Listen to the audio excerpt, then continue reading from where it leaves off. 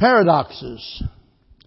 Turn in your Bibles to Deuteronomy chapter number 9. I'll get there in just a minute. There's another statement that I want to base the message on tonight, and I'll refer to it later in the message, 2 Corinthians chapter 12 and verse number 10, where Paul said, "For when I am weak, then I am strong." And the paradox tonight is weak, yet strong. I can't remember exactly who it was that made the statement. It might have been Teddy Roosevelt. I think he said, "It's not the size of the dog in the fight, but the size of the fight in the dog that counts." Well, you know, that's true in a lot of things other than dogs. Bigger isn't always better, and strength isn't always power, and we need to understand that. So let's look at both sides of this issue and start with the fact that there can be weakness in strength. There can be weakness in strength. I've often said that if you look back through the Old Testament, you'll notice that and every single person failed. Now, I realize the Bible doesn't record anything negative about Daniel and Joseph, but don't let that fool you. They were not perfect. The Lord just chooses not to give us any negative information about them. But everybody else, going back to Abraham, the father of faith, and you go back to him and you just look down the list and you see that at some point in time all of them failed. And basically they all failed in their strong point. It was in their strength they became weak. We think about Abraham and his great faith. What did he do?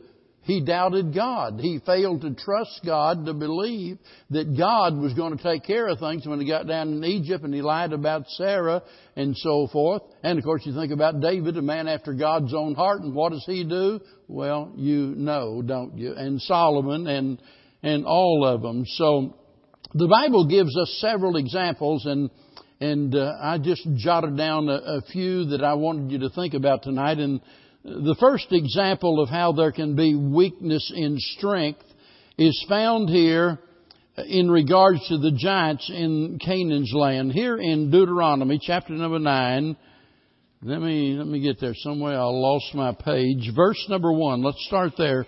"Hear, O Israel, thou art to pass over Jordan this day, to go in to possess nations greater and mightier than thyself. Great cities great and fenced up to heaven. A people great and tall. The children of the Anakims, and whom thou knowest, and of whom thou hast heard say, who can stand before the children of Anak? Understand therefore this day that the Lord thy God is He which goeth over before thee. As a consuming fire, He shall destroy them, and He shall bring them down before thy face, and so shall thou drive them out, and destroy them quickly, as the Lord hath said unto thee. Speak not thou in thine heart after that the Lord thy God has cast them out from before thee, saying, For my righteousness the Lord hath brought me in to possess this land.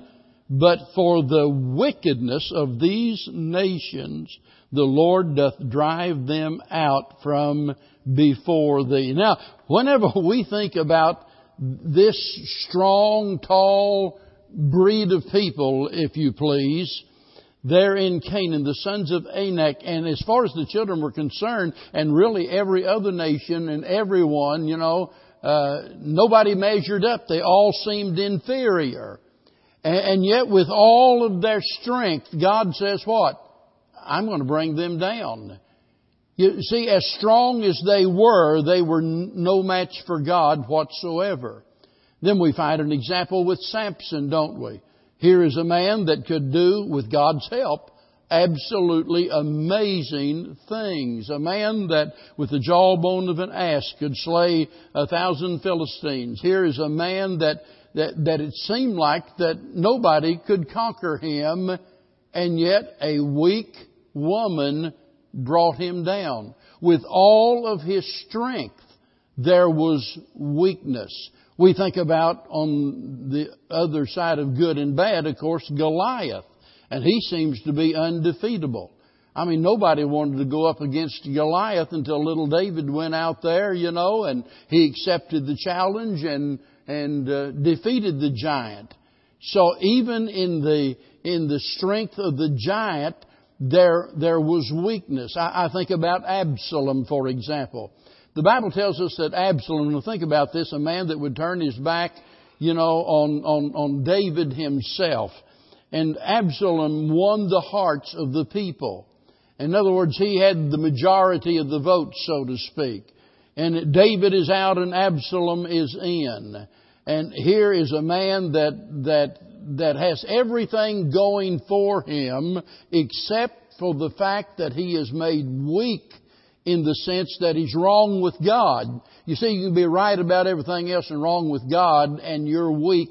I don't care how strong you are.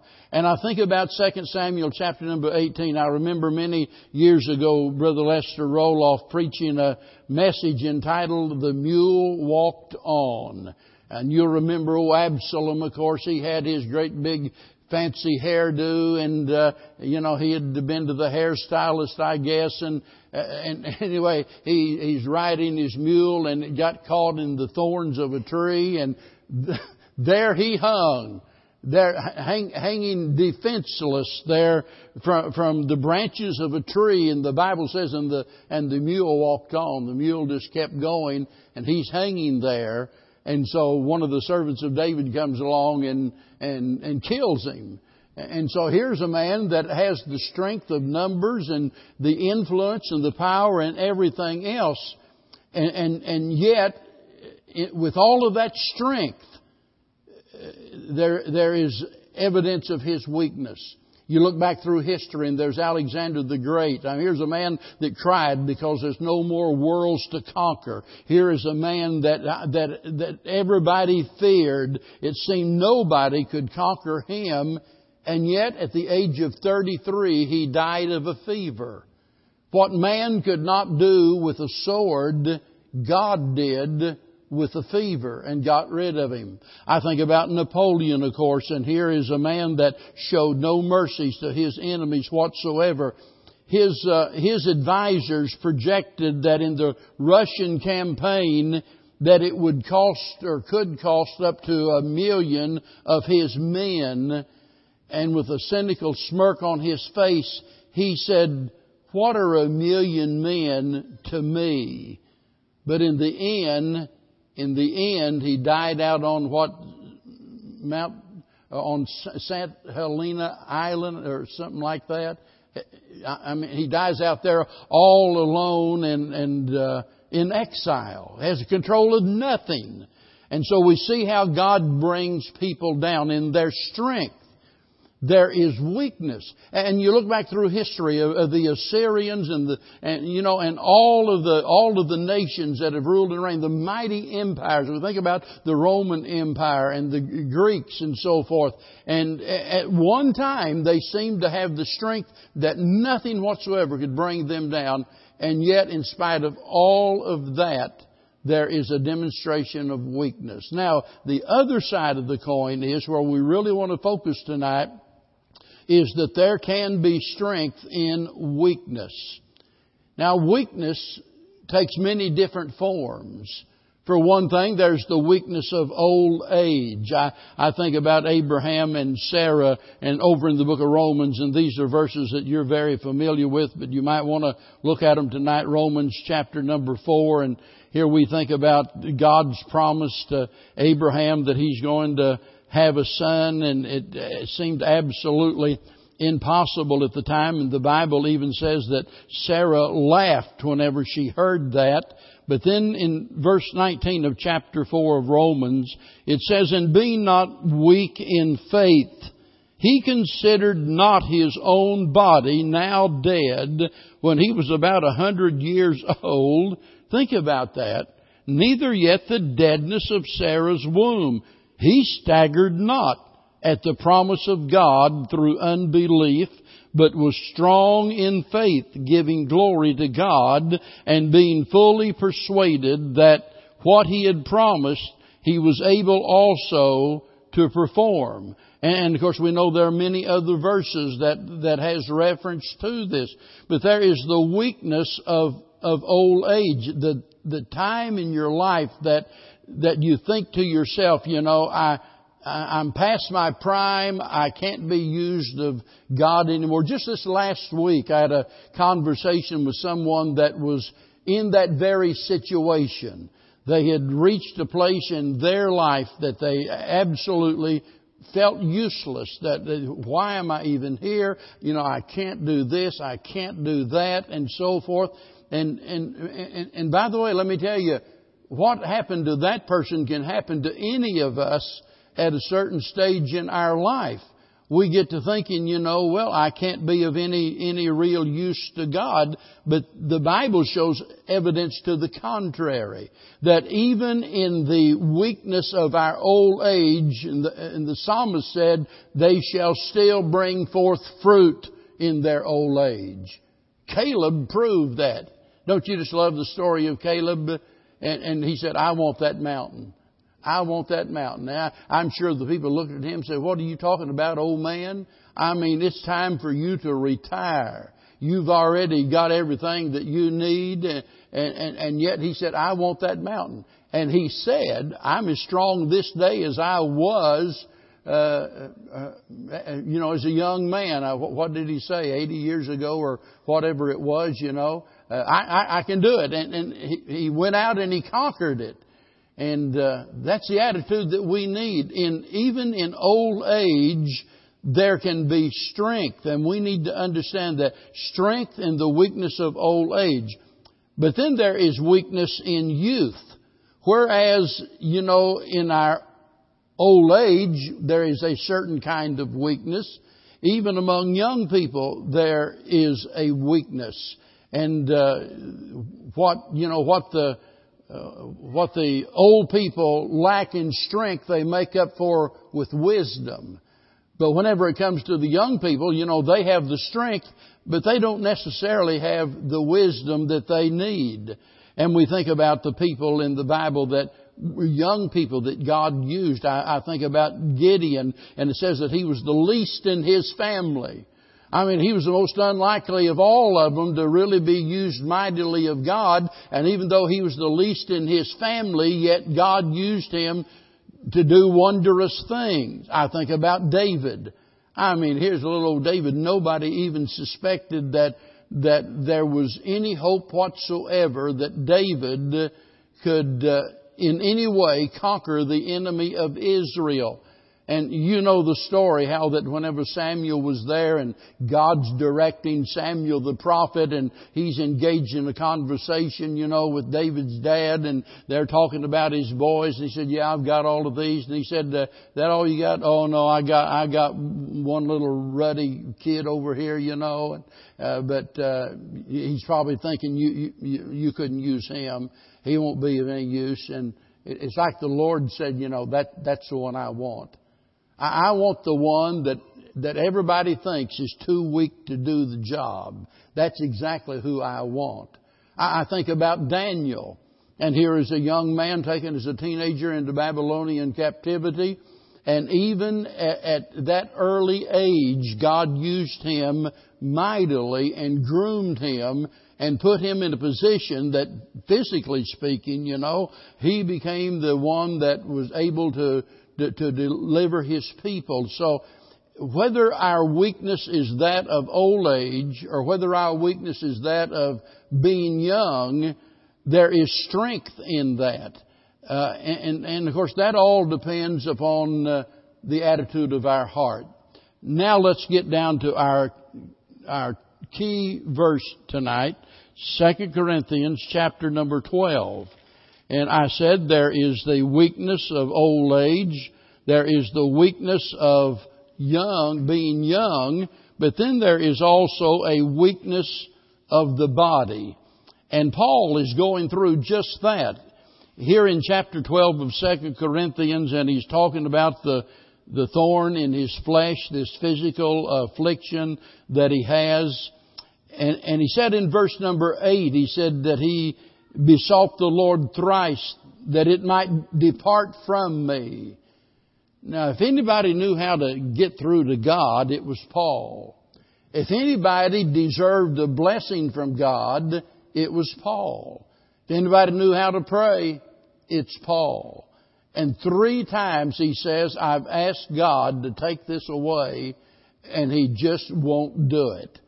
So what did God do? Well, look at verse 9. And He, that's God, and He said unto me, my grace is sufficient for thee, for my strength is made perfect in weakness. Most gladly, therefore, will I glory in my infirmities, that the power of Christ may rest upon me. Now, notice that Paul did not look upon his infirmities, his reproaches, his needs, his persecution, his distresses, and all of those things that he mentions. He didn't look on any of those things as being his enemies, but rather as his friends to help him on his journey. In other words, he did not consider these to be what we call problems, to be bonds to keep him from his objective, but rather as an aid to assist him in reaching his goal. Now that's just the opposite of the way that we naturally tend to look at our difficulties, right? And we read something like this, and over and over again, there's several verses I could read where, well, just look there at the last part of verse 9. Most gladly, therefore, will I glory in mine infirmities. How can you do that? You know, how can you rejoice and glory in the problem areas of your life, the painful things of your life? You see, that's contrary to what we've been taught. It's contrary to the way that we feel. You know, it's inconsistent with our natural feelings. We're just prone to complain when things are going bad.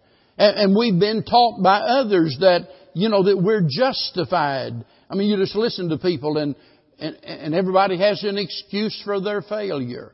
Oh yeah, well I failed, you know, but, you know, I failed because of this or that, you know, blame Bush.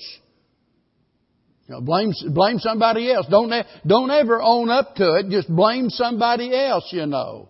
And that's been going on for years and years and years, of course. Well, so how could it be? Well, here's how. This is why we can rejoice in our tribulations just like Paul did. Number one, I'm going to give you 4 things and I'll be through. Number one, it causes us to realize our weakness and our needs. Our weakness and we're not as strong as we think we are sometimes. And there are a lot of times, I'm convinced a lot of times we don't pray about things. Why? Because we think we can handle it. We think we can work it out. Oh yeah, I've got this problem, but I've been through it before. I know how to deal with it. You know, I can get through it. Now, regardless of the nature of the problem, it's always a mistake to assume that it's not big enough for us to ask God for His help. That's a mistake. Every problem that we have ought to be a reason for us to admit, this is bigger than I am. This is stronger than I am. I am too weak to deal with this. And so we see our weaknesses and see our needs. And by the way, that's the first step in solving the problem. That's the first step in getting the victory. You've got to recognize that you have a problem before you'll ever solve the problem. You can't help a drunk until he admits that he's a drunk. And as long as he denies that, there's nothing in this world that you can do. Just the other day, talking about a situation, and I'm not at liberty to go into any kind of a detail whatsoever, but this particular person is on drugs and stealing stuff in order to get drugs and so on and so forth. This particular person has lost their job. I could go on and on, a bunch of stuff that is just mind-boggling, and about to lose his marriage, and his explanation to his parents and what have you is, what's the big deal about it? It's my life. It's not a big deal. I'm stealing, but, not a big deal. In other words, I don't see anything wrong with it. I can handle this. It makes me feel good to do it, and I'm going to keep doing it. It's so sad when you can't get through to people and help them to see what their need is. But I'll tell you, God has a way of bringing us down sometimes, because a lot of times we're not really aware of our weaknesses until God pulls the rug out from under us, and there we lay flat of our back looking up to heaven and realize we can't get up. And boy, do we need God. Secondly, it compels us to seek God's help. We not only see our weakness, but in the scene of our weakness, we come to realize that we need help and we need God's help. Now, anything that will make us aware of our need of God's help is something that's good for us.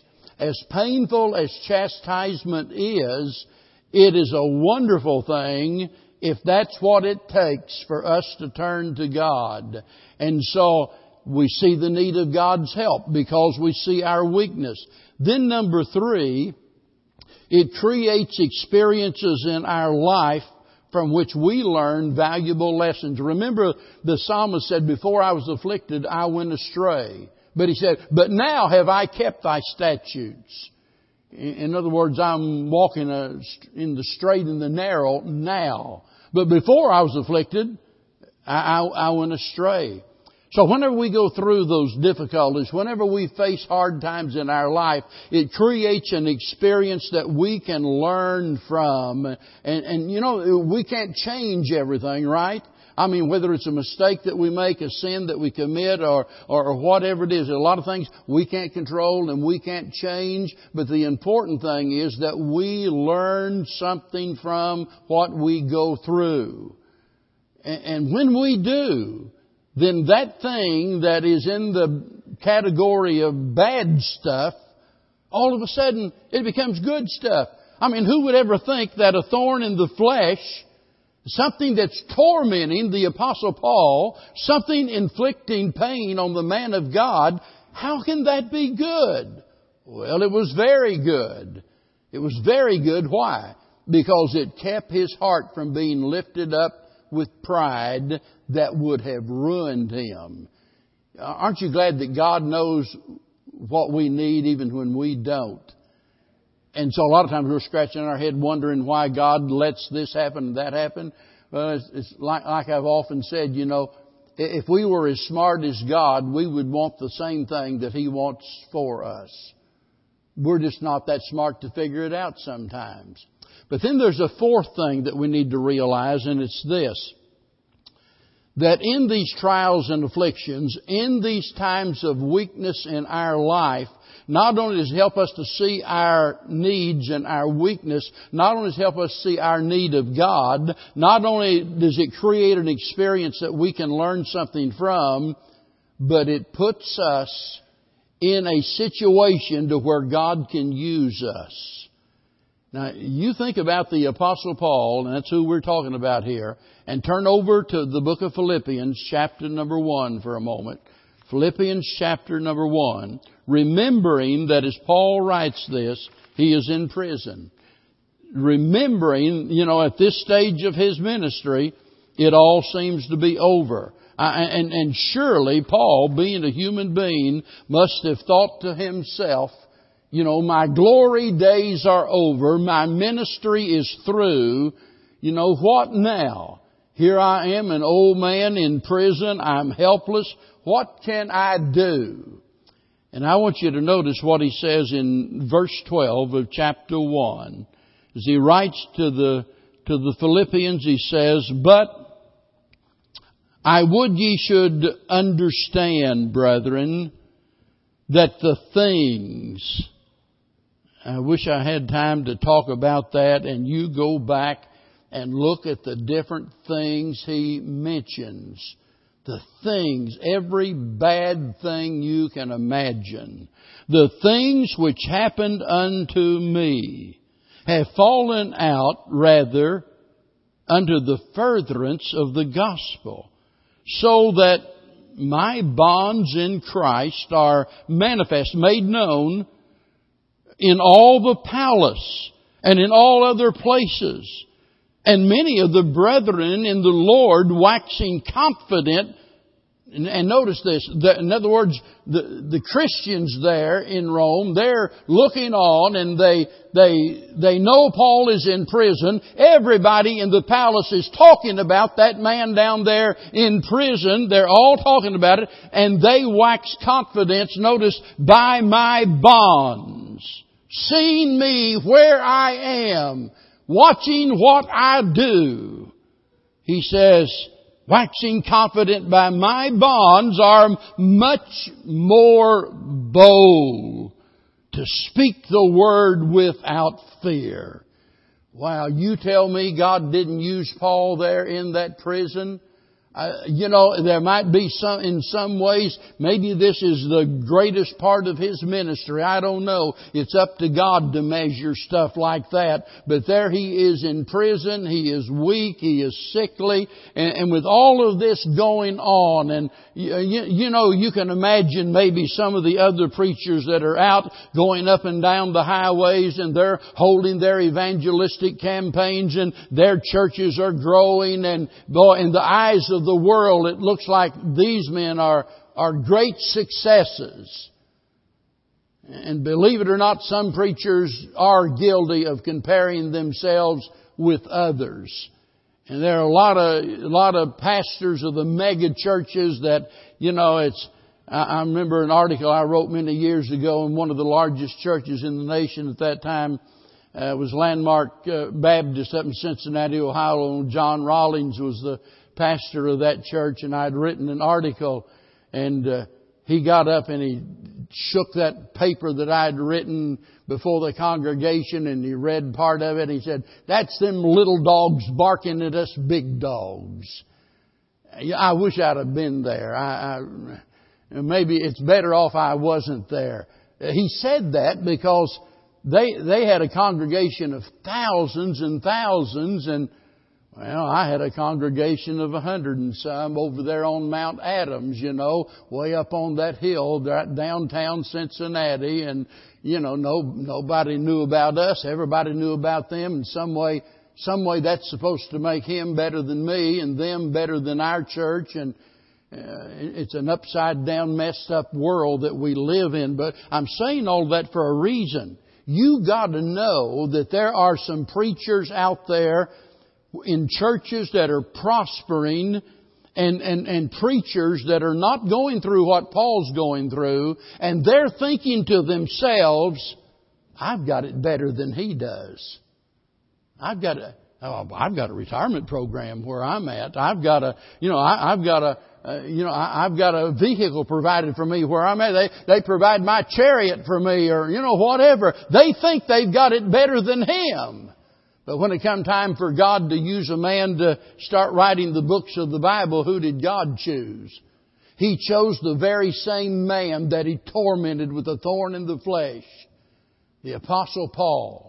And it was out of his weakness that he became strong. And I'm telling you, folks, whenever we're doing our best to serve God and bad things happen to us, we don't need to worry about that and fret about that, because we can know God is in control, and sometimes He puts us in hard situations so He can use us to accomplish His will. There's nobody here tonight that I know of that would like to make a trip to the hospital. I hate those places. I just don't like to be there. Do you? I don't like the thought of being sick. I don't like needles. I don't like doctors. I don't like anything associated with it. But I'm telling you, sometimes God deems it necessary in His divine plan to plant us there, flat of our back, in a hospital room, and He does it for a reason. Because there's somebody there that needs what you know. There's somebody there that needs to see the light of your testimony. And God places you there that you might be a witness and a blessing to them. And I'll tell you, it is so encouraging to know that an all-wise, ever-loving, all-powerful God designs all of the affairs of our life so that they work together for good and His glory. You see, it's, I've heard people say, I would do this and I would do that. I could really do great things for God if it wasn't for this. I want to, preacher, but I've got this problem. Let me tell you, it's not your problem that holds you back. It's not your problem that defeats you. It's your attitude toward your problem. That's the determining factor. Somewhere I've got a little poem here in my Bible. I couldn't find it, but it's about the fact, that the ship and the wind out at sea, and we can't dictate which way the wind blows, but we can set our sail accordingly. And when the winds are contrary, if we set our sails in the right way, that contrary wind ends up taking us to our desired location. The same thing's true in regards to our problems and difficulties. They'll make us bitter or they'll make us better. If we entertain the right attitude as Paul did, God will use those things for our good and for His glory. And even when we're weak, that's really when we're strongest, because it makes us to depend upon the Lord. Thank you for being here tonight. Anyone have a word you want to say or anything, any comment, Brother John?